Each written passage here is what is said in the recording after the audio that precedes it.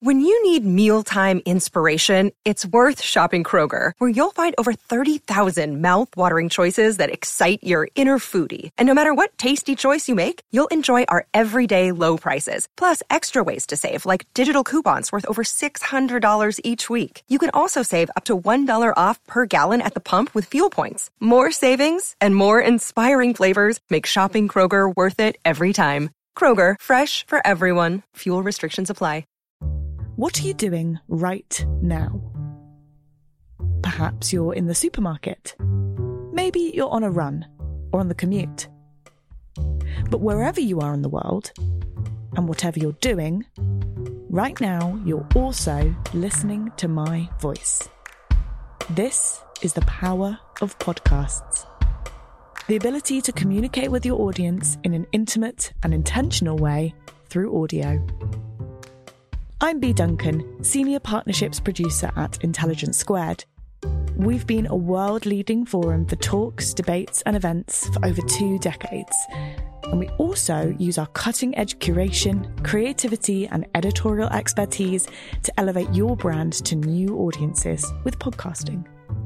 Intrigued? To find out what we can do for your organisation, book into a free consultation with me today. Find out more by going to www.intelligencesquared.com/partnerships.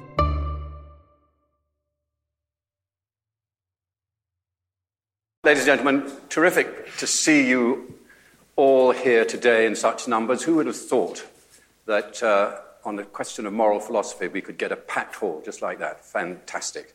And we're very, very pleased to welcome Sam Harris, who's just flown in from America, and Giles Fraser.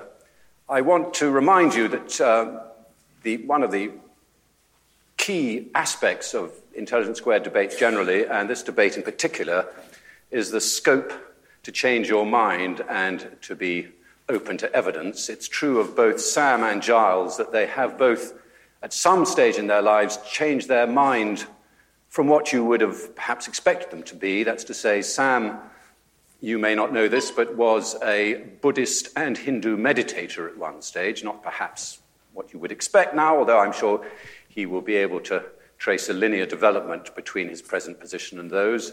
Giles was a left-wing socialist who, on the basis of evidence that he saw, made some peace with the marketplace.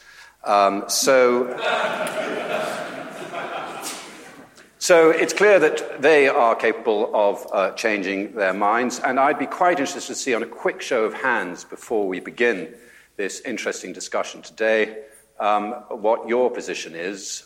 Sam Harris's book, I'm just leaving aside the God question for the moment, but is revolutionary in the philosophical sense that it's a great repudiation of David Hume and his idea that you can make statements about fact on the one side and you can make statements about value on the other, but there is no correspondence between them. And that is one of the positions that Sam is keen to assault. Could you now please give a big hand to Sam, who's going to kick off?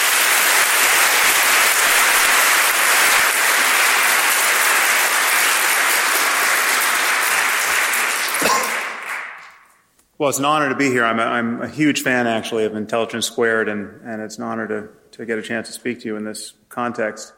And as we heard, Giles and I are going to be speaking together afterwards. And you may know he wrote a quite blistering review of my book in The Guardian the other day, where he accused me of, among other things, breathtaking hubris. Now, strangely, I love this review, Giles, although it now occurs to me that this could be a symptom of my breathtaking hubris. Or jet lag, which I'm certainly suffering. But I want to encourage you, Giles, to not pull your punches in our discussion. And likewise, in the Q&A afterwards, if any of you feel that you have the knockdown argument against what I've said tonight, please don't leave the room just muttering it to yourself. Just get to the mic and let me hear it, because I really don't want to be wrong any longer than I need to be. So now, as many of you know, I've spent the last few years publicly criticizing religion, and what you encounter when you do that are all the reasons why people think criticizing religion is a terrible thing to do. And it turns out there are not 100 reasons to think this. There are really just 3. Either you think that one or another religion is true, or you think religion in general is useful, or you think atheism is corrupting of morals or unpleasant and a sign of intolerance, etc. And the interesting thing is that people rarely defend the truth of religion. Even fundamentalists tend not to come forward with evidence for miracles or the confirmation of prophecy. What everyone tends to lead with is this concern about the usefulness of religion and the failure of non-belief to provide the same utility. And the utility that everyone is worried about is this notion of a moral framework. That religion, it's imagined, is the only context in which we can put forward a universal framework about morality. And this is what keeps religion, incidentally, in good standing among even people who don't subscribe. Many secular people who are unwilling to criticize religion are unwilling to do it based on all the good it seems to do for in the domain of human values. Now, people of faith are generally concerned that unless we have a robust sense of moral truth, unless we really feel that words like right and wrong and good and evil mean something, then humanity will just lose its way. And I share that concern. I'm worried about a postmodern erosion of moral courage and moral clarity. And I'll tell you the moment where this problem was first seared onto my brain. I was at an academic conference speaking, as I'll speak to you tonight, about the connection, as I see it, between well-being, human well-being, and morality. And I said, as an example of a worldview that we can clearly recognize as being less than truly moral, I cited the sadism and misogyny of the Taliban. Now, it turns out to denigrate the Taliban at a scientific meeting is actually to court controversy. And afterwards, another invited speaker came up to me and said, how could you ever say that from the point of view of science, we'll be able to say that the forced veiling of women is wrong, that forcing women to live in burqas is wrong? And I said, well, because the moment you recognize that right and wrong relate to questions of human flourishing, it becomes obvious that forcing half the population to live in cloth bags and beating them or killing them when they try to get out is not a good strategy for maximizing human flourishing and is therefore not good. And she said, but that's only your opinion. And I said, okay, well, let's make it simpler. Let's say we found a culture that was ritually blinding every third child, literally removing out the eyeballs of children. Okay, would you then agree that we had found a culture that was not perfectly maximizing human well-being? And she said it would depend on why they were doing it. So after my eyebrows returned from the back of my head, I said, well, let's say they're doing it for religious reasons. Let's say they have a scripture which says every third should walk in darkness or some such nonsense. And she said, then you could never say that they were wrong. Now, you should know, I was talking to a woman, which makes it even more shocking to me, actually, but a woman who has a deep background in science and philosophy. She has since been appointed to the President's Council for Bioethics in the United States. She's one of 13 people advising President Obama on all of the ethical implications of progress in medicine and related science and technology. And she had just delivered a perfectly lucid lecture on the ethical implications of progress in neuroscience. She was especially concerned that we could be using fMRI-based lie detection on captured terrorists. And she viewed this as a really unconscionable violation of their cognitive liberty. So on the one hand, her moral scruples were so finely tuned as to recoil from the slightest perceived misstep in our war on terror. And yet she was quite willing to forgive any culture that would remove the eyeballs of children in its religious rituals. And she was actually, more relevantly, rather terrifyingly detached from the very real suffering of millions of women in Afghanistan at this moment. So I see this double standard as a problem. And strangely, this is precisely the sort of failure of common sense and basic moral wisdom that religious people worry about. I hope it's clear to you by the end of this hour that belief in God is not the solution to this problem. And it is, in my view, another source of moral blindness. So how do we find ourselves in this situation? How do we find ourselves with religious dogmatists and the majority of secular intellectuals agreeing about the limits of science? Well, it is widely believed that we have these two quantities in this universe. We have facts on the one hand, and clearly science is the domain in which we can talk most rigorously about those. And then we have values on the other, and it's widely believed science can say nothing about these. Now, of course, everyone thinks science can help us get what we value, but science can never tell us what we ought to value. The science can never weigh in on the most important questions in human life, like, what constitutes a good life, or how should we raise our children. It's thought, and this I think is based on a misconstrual of the boundaries of science. It's thought that science, from the point of view of science, we look out at the universe and we just see patterns of events. We just see one thing following the next.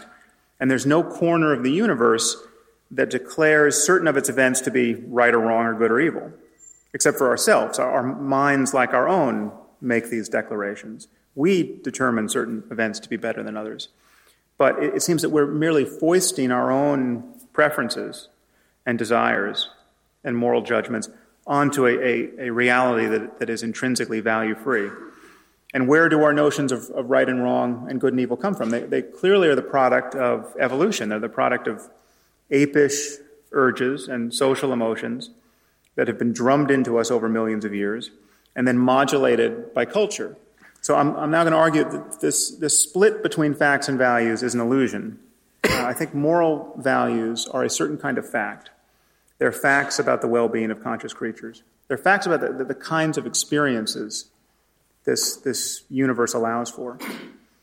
Now, in claiming that values reduce to the well-being of conscious creatures, I've introduced two concepts, consciousness and well-being. Let's start with consciousness. This is not an arbitrary starting point. Just imagine a universe devoid of consciousness. Imagine a universe devoid of the possibility of consciousness, a universe, let's say, entirely of rocks. Okay, there's clearly no happiness or suffering in this universe. There's no right or wrong. This is a value-free space. For changes in the universe to matter, they have to matter, at least potentially, to some conscious system. Okay, so I take that to be axiomatic, and I can't really see how that could be controversial. What about well-being? This link between values and the well-being of conscious creatures may seem controversial, but I'm going to argue that it shouldn't. Here's the only assumption you need to accept. Imagine a universe where every conscious creature suffers as much as it possibly can for as long as it can.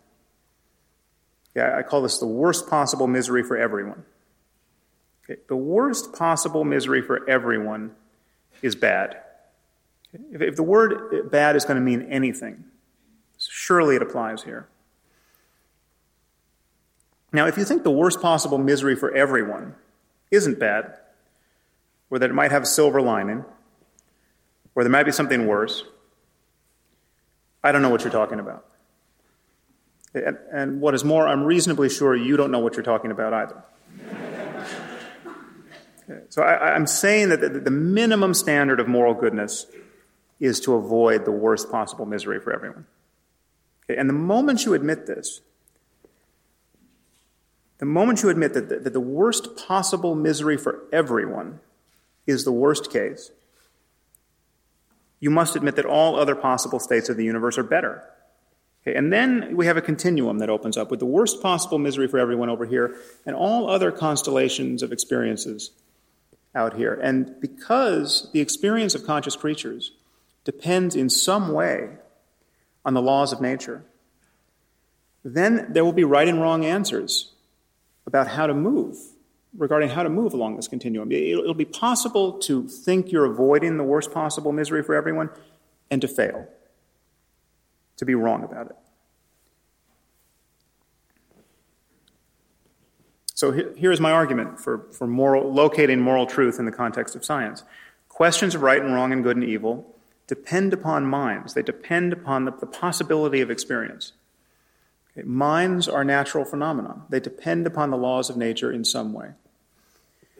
Morality and human values, therefore, can be understood through science because in talking about these things, we are of necessity talking about all the facts that determine the well-being of conscious creatures. In our case, we're talking about genetics and neurobiology and psychology and sociology and economics. Now, I view this space of all possible experience as a kind of moral landscape where the peaks correspond to the heights of well-being and the valleys correspond to the lowest depths of suffering.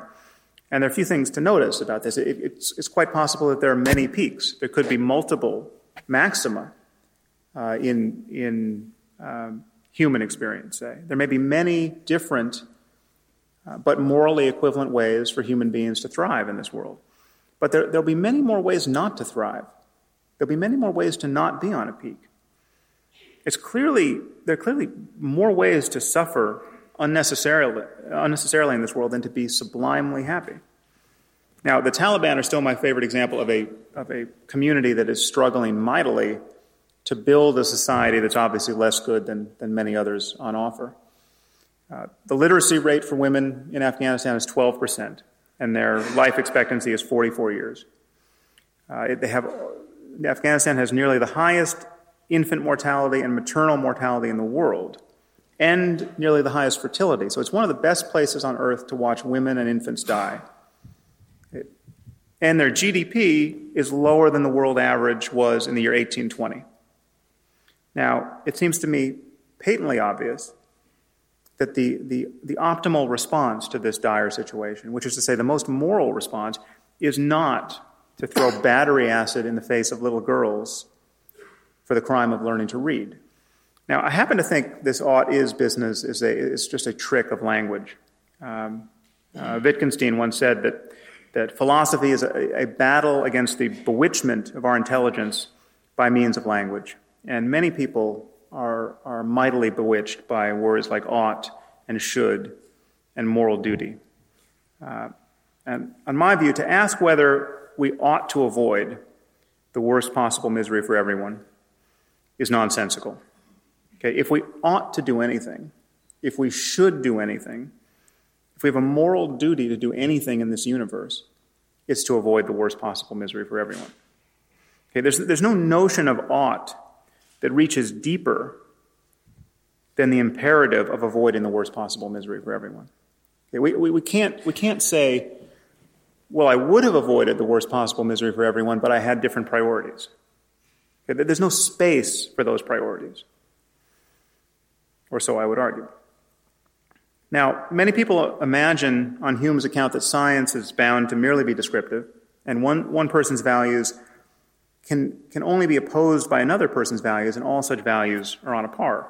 Okay, but this isn't true. There are many ways for my values to be wrong. I mean, they can be wrong with respect to deeper values that I hold, or would hold if I were a deeper person. It's quite possible for me to value things that will cause me to be miserable, and those I love to be miserable in this world.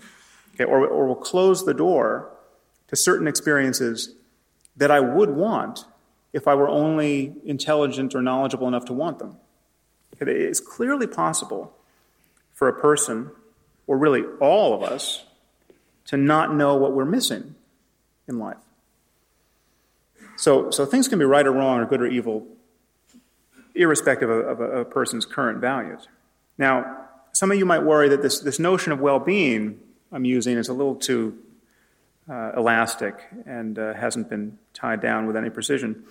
How can a loose concept like this be the cash value of any objective understanding of human values? Well, consider by analogy the notion of physical health. Okay, physical health is a loose concept. It is very difficult to define. It used to be that to be healthy, you could expect to live to the ripe old age of 40. Our lifespan, our life expectancy has doubled in the last 150 years. What does health even mean to us? Well, it has something to do with not always vomiting, not running a fever, not being in excruciating pain. But it is genuinely difficult to define, and we can ask questions about health that may have no clear answer. Okay, how fast should a healthy person be able to run? Okay, that might not have a clear answer. That depends upon context. What's more important, strength or flexibility?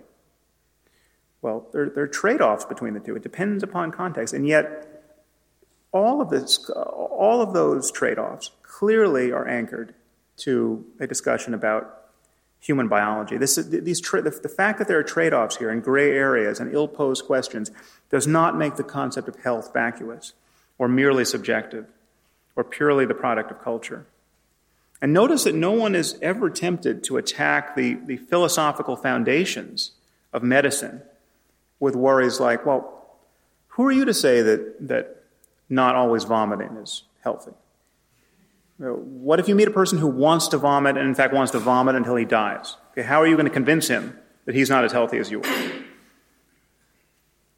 The very notion of health has certain values built into it.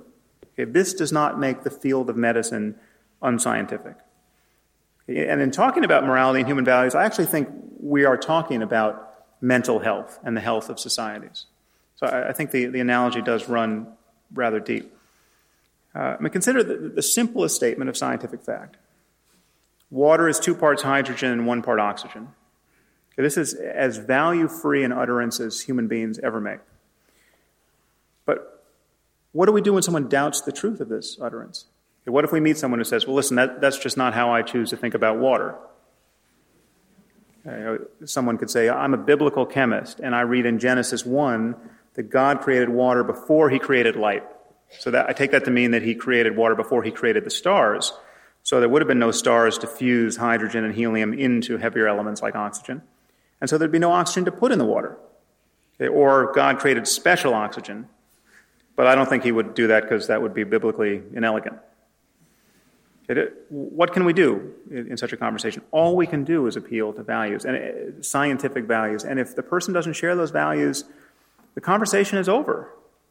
Okay, if someone doesn't value evidence, what evidence are you going to put forward to show that they should value it?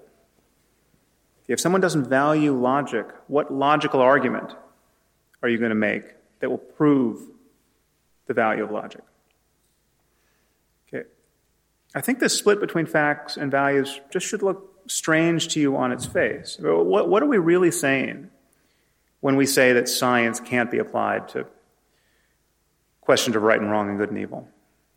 We're saying that when we make every effort to get our personal biases out of the way, when we become most reliant on clear reasoning and honest observation, when intellectual honesty is at its zenith, well, then those efforts have no application whatsoever to the most important questions in human life. That's precisely the mood you cannot be in to answer the most important questions in human life.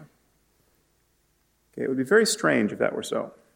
Now, of course, there are many good questions that people want to ask that relate to how a science of morality could work in practice.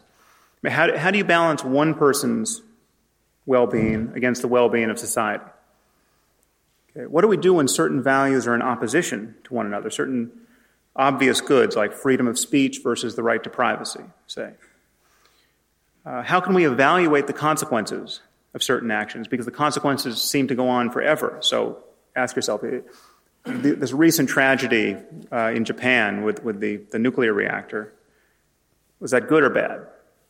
Well, it certainly seems bad, but what if this causes us to be so much more scrupulous with nuclear materials than we would otherwise have been? We wind up saving millions and millions of lives down the line, a century hence. Okay, these are good questions. Okay, and we cannot help but grapple with these questions in our efforts to build a viable global civilization based on shared values. But none of these are a retort to the case for moral truth that I'm making. Okay, in every domain that truth exists, there are an infinite number of questions that we just can't answer. Now, so in closing, I just want to remind you why religion can't be the true moral wealth of the world. First, it's just the fact that our scriptures were written by people who, by virtue of their appearance in history, knew less about almost everything of substance that we care about. They knew less about science. They knew less about what is now basic common sense. They knew nothing about the origin of life on this planet, the mind's relationship to the brain, the causes for illness. People were dying all around them, and unless they saw them get stabbed with a spear, they had no idea why. We are in a fundamentally different world. There's nothing in Scripture about electricity or DNA or computation or viruses, and the list is long. And in moral terms, with few notable exceptions, most of these people were no wiser than your average Afghan warlord is today. Most had absolutely no notion, for instance, that slavery was unethical. Jesus and his apostles couldn't spell out that slavery was unethical. They couldn't really grasp that owning people and treating them like farm equipment was somehow problematic. Okay. So I want to suggest to you that there's no such thing, just as there is no such thing as Christian physics, though the Christians did invent physics, and no such thing as Muslim algebra, though the Muslims also invented algebra. There can be no such thing as Christian or Muslim morality. All we have is human conversation in which to frame the possibilities of human experience. And we can either have a conversation that's located in the 1st century, if you're a Christian, or the 7th century, if you're a Muslim, or in the 21st century with all of our intellectual tools at our disposal. And what remains for us to discover are simply the facts that relate to the possibility of human flourishing in every domain of knowledge. We have to find some way to engineer a circumstance in which most of us, most of the time, lead deeply fulfilling lives.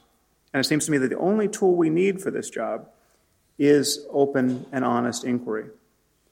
And faith, if it is ever right about anything in this sphere, is right by accident. Thank you very much.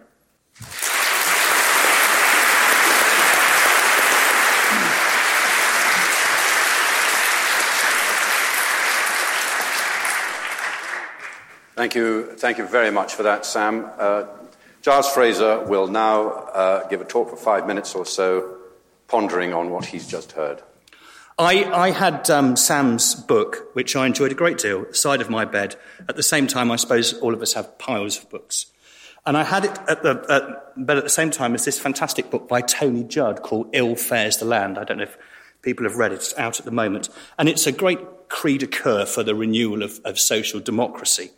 And one of the things that he's particularly keen on is that, as a suspicion of isms, is that the 20th century should teach us that communism and neoliberalism and the idea that somehow they're being cheered on by the universe is a very dangerous phenomenon. At the back of his book, it says this: if we have learned nothing else from the 20th century, we should at least have grasped that the more perfect the answer, the more terrifying its consequences. The more perfect the answer, the more terrifying its consequences. My problem with Sam's book is not the science. It's when the science becomes or feels like it's turned into some sort of ism, that it's become a perfect answer, that it's become an answer that's overstepped what science may be and wants to give us a complete explanation of the world. It's that complete and totalizing explanation of the world, which it's one of the reasons that religion itself has been so wicked in the past. one of the things that I was going to say up here is that one of the advantages of being a Christian and coming from a tradition where you have done so many bad things, where there is so much blood on your hands, that you develop a self-critical vigilance about one's own capacity for intellectually supporting terrible things. Now, that self-critical vigilance is something that I don't find in your book, Sam, that idea of being aware that those big explanations, those explanations that are held with huge certainty, that really brook no dissent, those sort of explanations are scary and dangerous. And so I said about Sam's book that really I'm more scared of Sam's book than it is that I disagree with it. And one little bit in the book, in a footnote, which I'd look to draw out, just to show you why I'm scared of it. You see, the thing is, the other reason that I think Sam hasn't quite got the full extent of atheism is that I've got this suspicion that if there was proof that God existed, and let's say God was a bastard, that Sam would believe that there was such a thing as God. There is a God. I would be a believer. Let me say, if God exists and he's a bastard, I am not a believer. I am atheist, even if there is good evidence that that super being exists. I would not sacrifice. I would not bow down.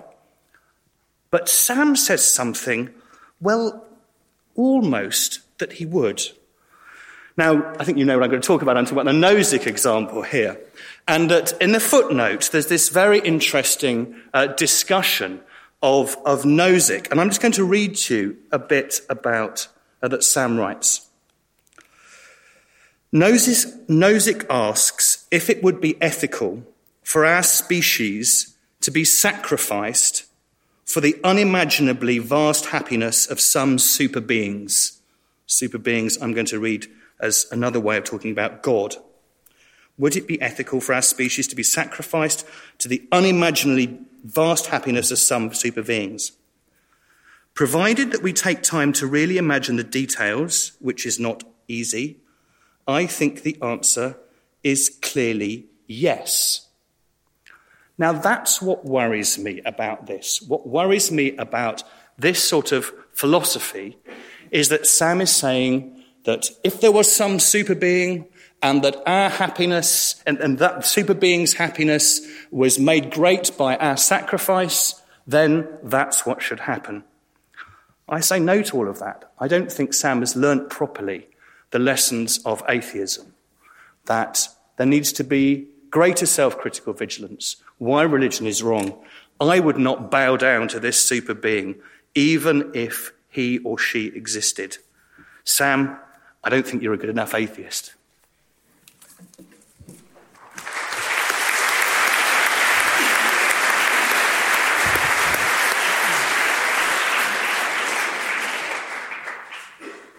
Okay, well, thank you very much to both our speakers. We're now, as I say, going to get them to quiz each other for the next few minutes and ask each other questions about their respective positions. And then we're going to throw it open to you lot.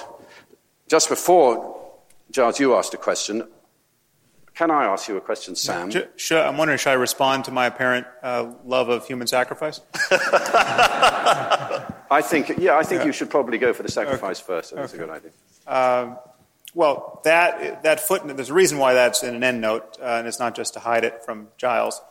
That is just me following the philosophical implications of my view to the extreme. And this example from Nozick is usually considered as a kind of reductio ad absurdum of the view that it's all about well-being or pleasant experience under any construal. But what I maintain is that I'm certainly not saying that we would all enthusiastically offer ourselves to these beings, and nor am I even slightly suggesting that there's any reason to believe that such beings exist. But I'm just, it seems to me to be true And again, I say this is very difficult to imagine in detail, but it seems to me true, and our morality is tacitly predicated on this being true, that if there's something that stands in relation to us, the way we stand in relation to cockroaches, that something's more important than we are. If we are more important than cockroaches. Now, I just own the moral implications of that. I think we are much more important than cockroaches.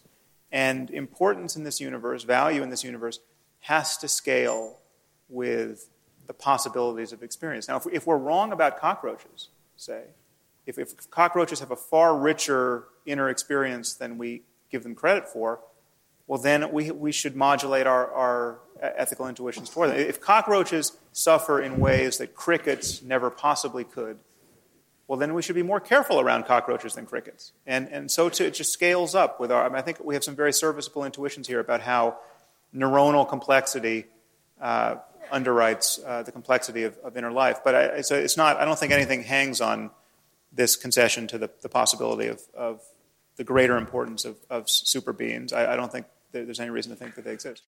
Sponsoring the show for this episode is Marquee TV. Marquee TV is a streaming service with a difference. It's bringing you the top tier of performing arts straight into your living room or onto your device. So think dance, theatre, music, anything you might find in the West End, Broadway, or maybe a cool little experimental space too, but saving you the cost of a few tickets as well. I've got happily a bit lost in their vast library of performances, exclusive interviews, and behind-the-scenes content. Choreographer Jonathan Watkins' interpretation of George Orwell's classic 1984 was pretty cool, and I love the dance piece Sutra, inspired by the skills of Buddhist Shaolin monks. And we've got a special treat for our listeners. Marquee TV offers 3 months of access for just 99 cents. That's right, 3 months for only 99 cents with the code SQUARED. Simply visit marquee.tv and use the promo code SQUARED to dive into the world of arts like never before. Bring the arts home with Marquee TV.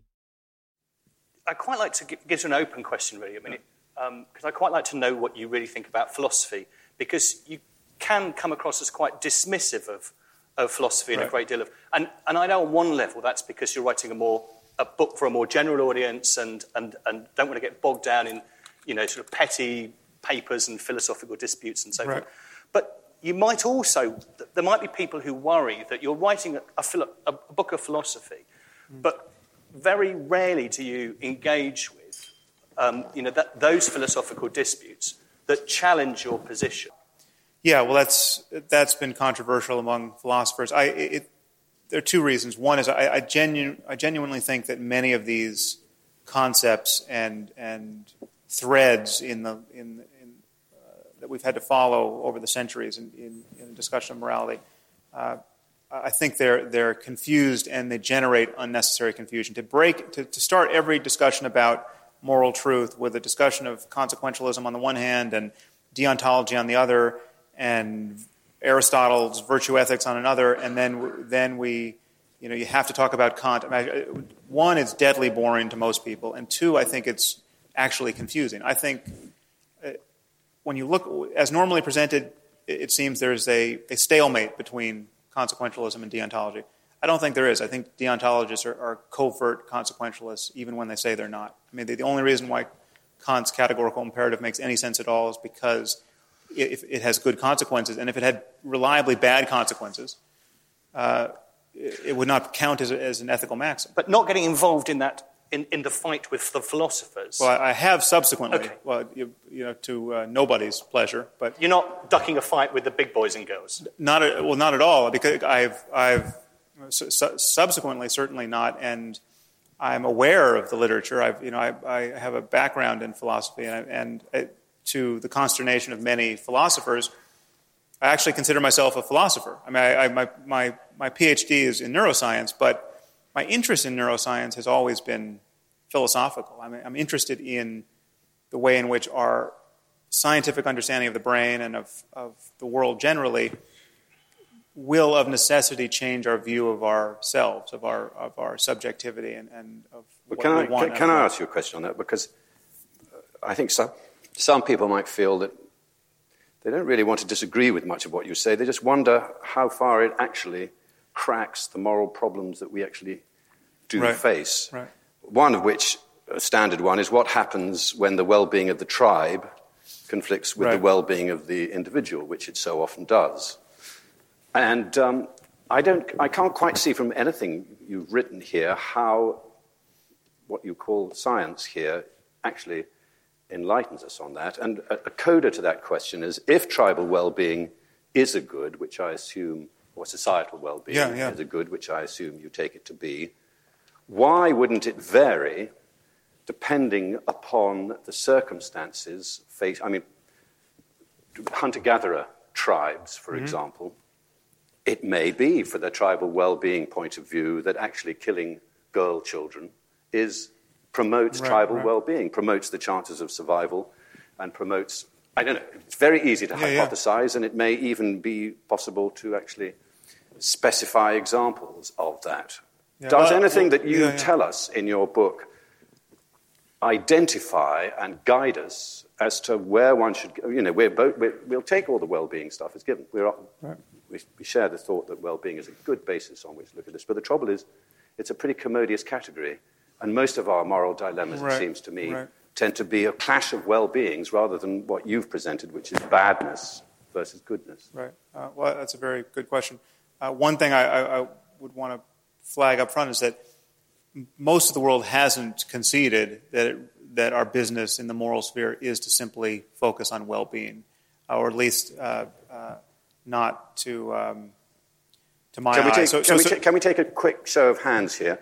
Who would basically go along with the proposition, in defiance of most of the world, if Sam is right, that moral well-being is the basis which we should be searching for most of our... Human well-being. Of human well-being, yeah.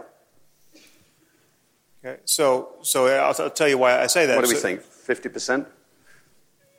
For instance, when you look at the kinds of moral concerns that really move the conversation, especially in America, but I'm sure this is true here, like the concerns of the Catholic Church. The Catholic Church is concerned about gay marriage. They're more concerned about preventing consenting adults who love each other from getting married than the rape of children or than genocide. They're more concerned about preventing contraception than any of those things, and they'll go preach the sinfulness of contraception in AIDS-ravaged areas in sub-Saharan Africa. So if well-being is your concern, immediately you see these so-called moral positions as pseudo-moral positions, or in fact immoral positions.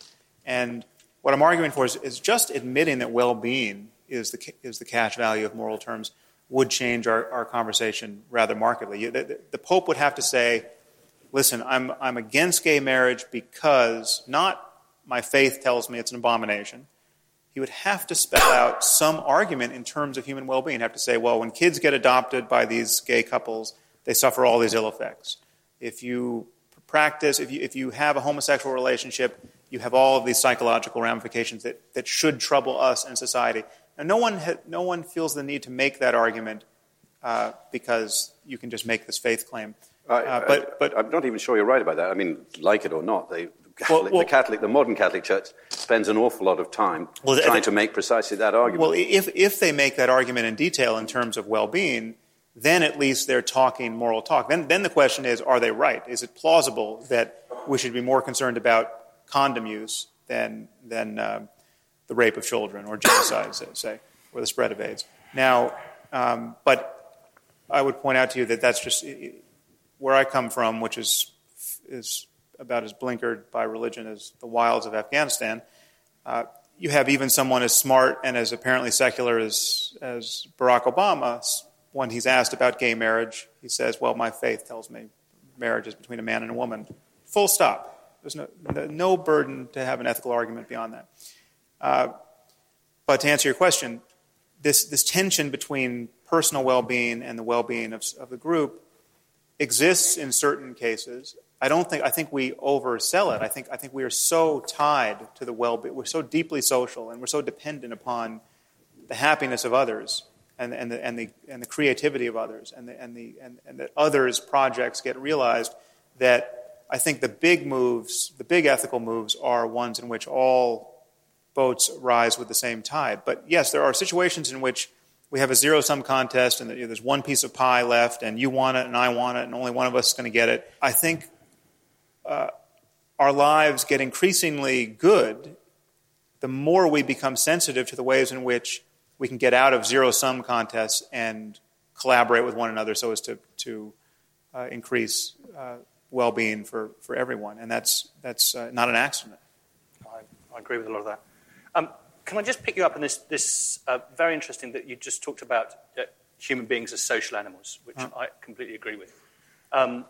One of the things that I didn't agree with in your book is the way in which your anthropology, really, which is, at the beginning you say morality really questions about the well-being of conscious creatures. Now, I've done the well-being bit, but the conscious creatures bit. And it worried me that you define what human being is in this particular, and it seemed to me, rather narrow way. We're just consciousness, as it were. Right. And then in defining it that way, you make life quite easy for yourself as to what what right and wrong looks like and how you might measure it. Now, lots of people start in other places when they're defining what it is to be a human being, not just something that could be a brain in a vat, but we are social creatures, language-using creatures. We're people that have bodies that move around the world and interact with people and all this sort of stuff. Right. And so if you start with, I just wanted you to start with a more complex anthropology. I wanted to start with, this isn't about religion, it's just the way in which Shakespeare might describe what it is to be a human being, rich and diverse and complicated, and it's that complexity which leads on to an acknowledgement of moral complexity. Now, my anxiety about the book is it started not with human complexity, but with a real simplicity, consciousness, and then managed to go and make the moral questions very easy because you'd started with, for me, an attenuated view of what it is to be a human being. Right, so right. If you understand, that's my anxiety. Well, I think it's the essence of there being anything at all to care about and anyone to care. It's just either the lights are on or they're not in some sense. And my use of the phrase conscious creatures is not to diminish the color of humanity, it's to extend moral concern to any other creature that could enjoy consciousness to the degree that it can. So if we tomorrow build computers that we have every reason to believe are conscious, all of a sudden we've got an ethical connection to them, and we can make them suffer, and we can terrorize them in ways that we shouldn't want to do.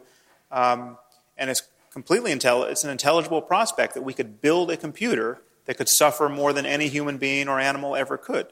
That would be a bad thing to do, in my view. So consciousness is, but then if you discovered, oh, sorry, we had that wrong, turns out that computer's not conscious, then all the ethical concern goes away. It's just a hunk of metal, again, on my view. But I'm not diminishing the multifariousness of human experience. And to speak to your opening concern, the idea that science is an ism, that is kind of this all too... Well, not necessarily an ism, but I was more saying your science. Yeah, no, but my science... Can I just, with respect to the multifariousness of human experience, there it all is. Yeah. And so I think we'll interrupt this at least momentarily. It might get back to the...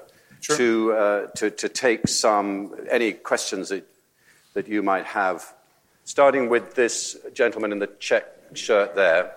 One question.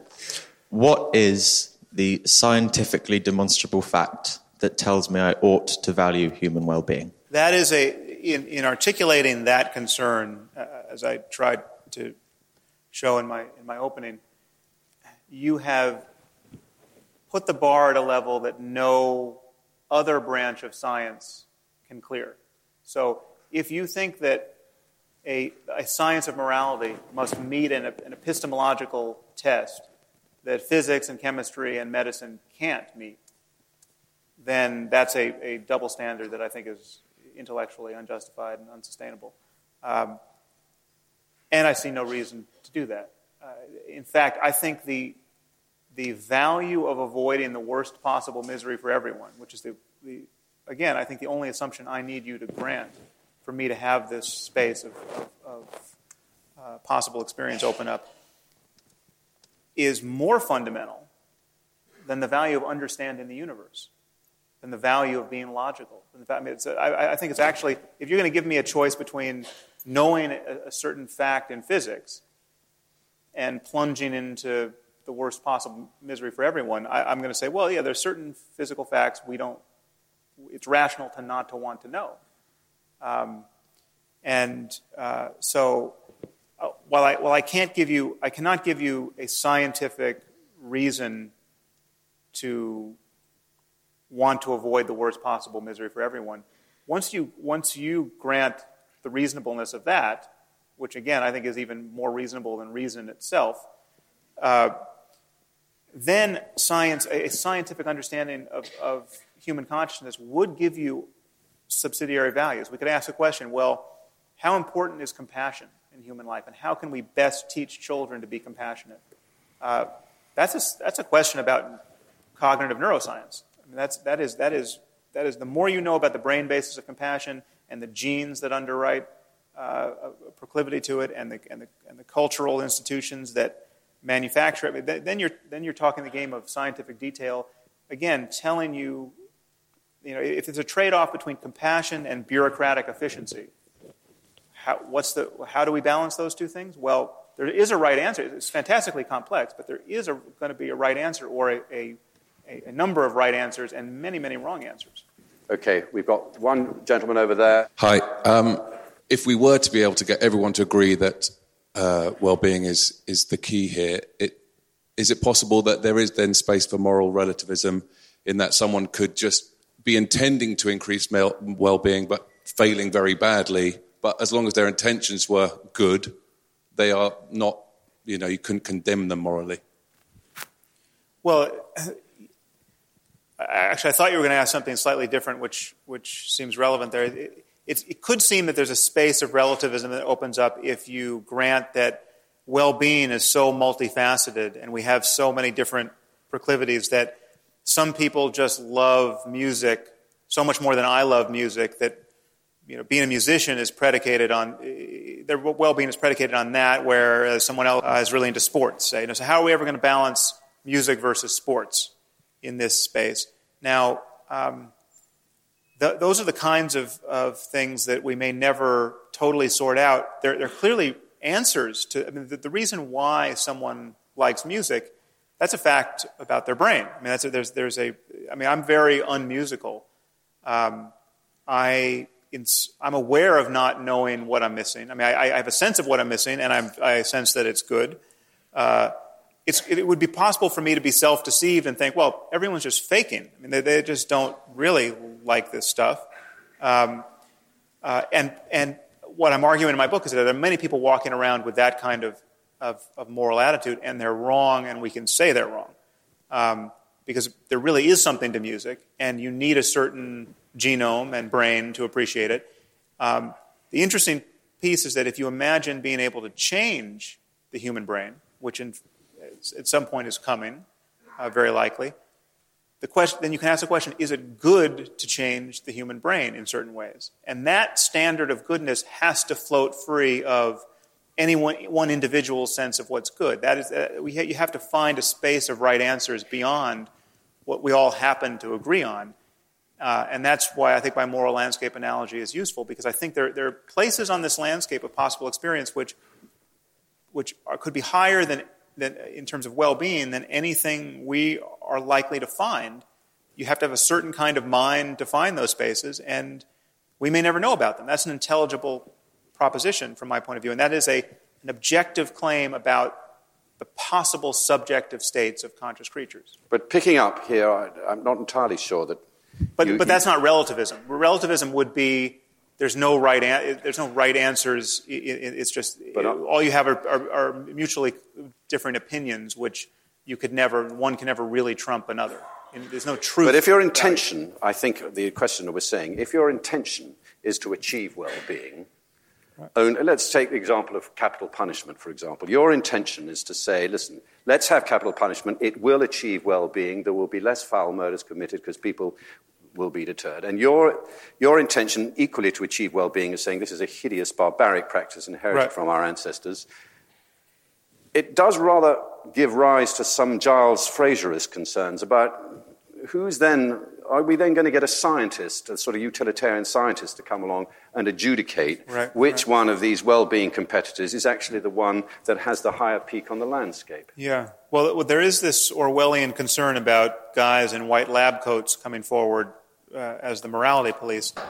I don't understand it given how we feel about, I mean, we don't feel that about medicine. When medicine really has some information to give us, like, guys, you really want to hear this, this thing is going to kill your children, we are desperate for the information. We're not standing back thinking, well, this is a little something Orwellian about the uncompromising stance of medicine on this subject.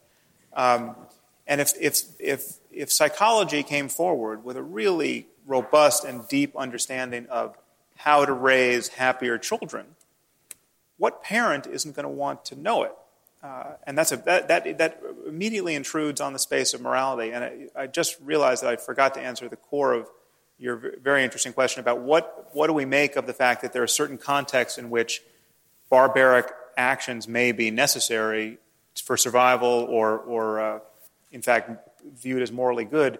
It's something I actually do discuss in my book. If you imagine, the landscape could be such that you might have to descend in order to reach a higher place. And there's an economist, a very interesting economist, Samuel Bowles, who's looked at altruism in evolutionary landscapes and argued somewhat persuasively that altruism was only possible in evolutionary terms. It could only have evolved in social primates like ourselves in a context of rather incessant out-group tribal violence. Now, if that's true, let's just stipulate that that's true, and let's stipulate that altruism is one of the most important moral attitudes we're ever going to get, and is the thing that is going to take us higher on the moral landscape. Well, then, okay, it may have been true that 500,000 years ago we really did have to descend into some trough of internecine horror in order to climb up towards civilization. I don't know if that's true, but it's possible, and that's... Okay, now we're running out of time, and I know there's a lot of people want to ask more questions. Gentleman in the white shirt in the middle there. Sam, thanks for being here. Just touching on something you said in the previous debate and something you picked up on today. You said that you don't think that a supercomputer will ever be able to be consulted about moral questions. Now, we're at the limits of our own intuitions about what we can logically discern about the world, but supposing we were to construct a computer that is much more advanced than ourselves, could it not just simply have the processing power and parallelism programmed into it to solve all the questions we find so intuitively obviating and confusing? Yeah. Oh, in principle, yes. I don't for a moment doubt that we could engineer our better judgment into a computer, an intelligent computer that then could improve upon. I mean, so much of our so many of our moral failures are the result of self-deception born of just not paying attention to everything or forgetting morally salient details in a self-serving way. And we could create a system that made that impossible. Now the question is that a good thing or not? It's good based on what the consequences. Maybe there's certain kinds of self-deception that actually are important in terms of safeguarding well-being. I happen to be, for the most part, against self-deception. But no, I don't see any reason why a computer couldn't be wiser than we are. It doesn't seem realistic in any reasonable time. There's a very influential philosophical thought experiment that's now been taken into the psychology labs and tested, and it's really the kind of the benchmark moral reasoning test at this moment. You're asked to imagine a trolley coming down the track, a runaway trolley coming down the tracks. There are 5 workmen working on the tracks that will be killed if you do nothing, but you stand at a switch, and you can divert the trolley onto another track where there's only 1 workman who will be killed if you divert it. When you ask people whether they should do this, something like 95% of people say yes, you have to throw that switch. In fact, you'd be a moral monster not to throw the switch. You're saving a net 4 lives. But if you pose the problem in terms of you're now standing on a footbridge over the track, and there's a suitably large person beside you, and you can push him onto the track, into the path of the oncoming trolley, killing him, obviously, but saving the 5. It seems actuarially the same scenario, and yet now 95% of people say you would be a monster to push that man. Now, the morally salient difference, obviously, is the up-close and personal pushing of a person's body. People imagine touching a person, people imagine his resistance, etc., as opposed to the impersonal act of flipping a switch. Now, the first thing to say is, I think the question is somewhat ill-posed. We have an intuitive physics, and many of us have burned a lot of fuel when hearing the problem, wondering whether the fat man is really going to stop the trolley. But even if you design a scenario where that disappears, what you're left with is this sense that the situations aren't actually identical, because it just may be that pushing someone up close and personal affects you in a way that flipping a switch doesn't, and there's no way to correct for that effect, say. And the converse of this is actually hugely consequential in the way we wage war. I mean, we now wage war in such a way as it's all just flipping switches. You can be thousands of miles away from the people you're annihilating, and that allows us to do things which we probably couldn't do up close and personal, or it would take a different kind of person to do it. And this is an example I use, if not in that book, in one of my books. When you hear that your grandfather flew bombing missions over Dresden, that's one thing. When you hear that your grandfather killed a woman and her 5 children with a shovel, that's a very different understanding of your grandfather, and yet he probably killed more women and children flying bombing missions. But we have a sense that it would take a different person to do that. The experience of having done it would be different.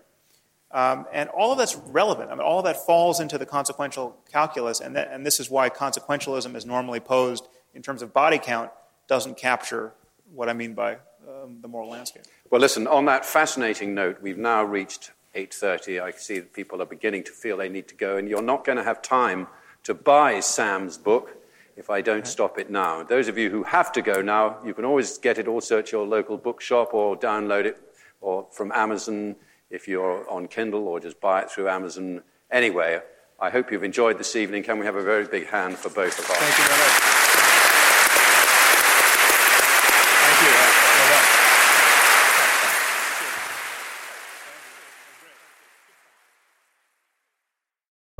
What are you doing right now? Perhaps you're in the supermarket. Maybe you're on a run or on the commute. But wherever you are in the world, and whatever you're doing, right now you're also listening to my voice. This is the power of podcasts. The ability to communicate with your audience in an intimate and intentional way through audio. I'm Bea Duncan, Senior Partnerships Producer at Intelligence Squared. We've been a world-leading forum for talks, debates and events for over 2 decades. And we also use our cutting-edge curation, creativity and editorial expertise to elevate your brand to new audiences with podcasting. Intrigued? To find out what we can do for your organisation, book into a free consultation with me today. Find out more by going to www.intelligencesquared.com/partnerships.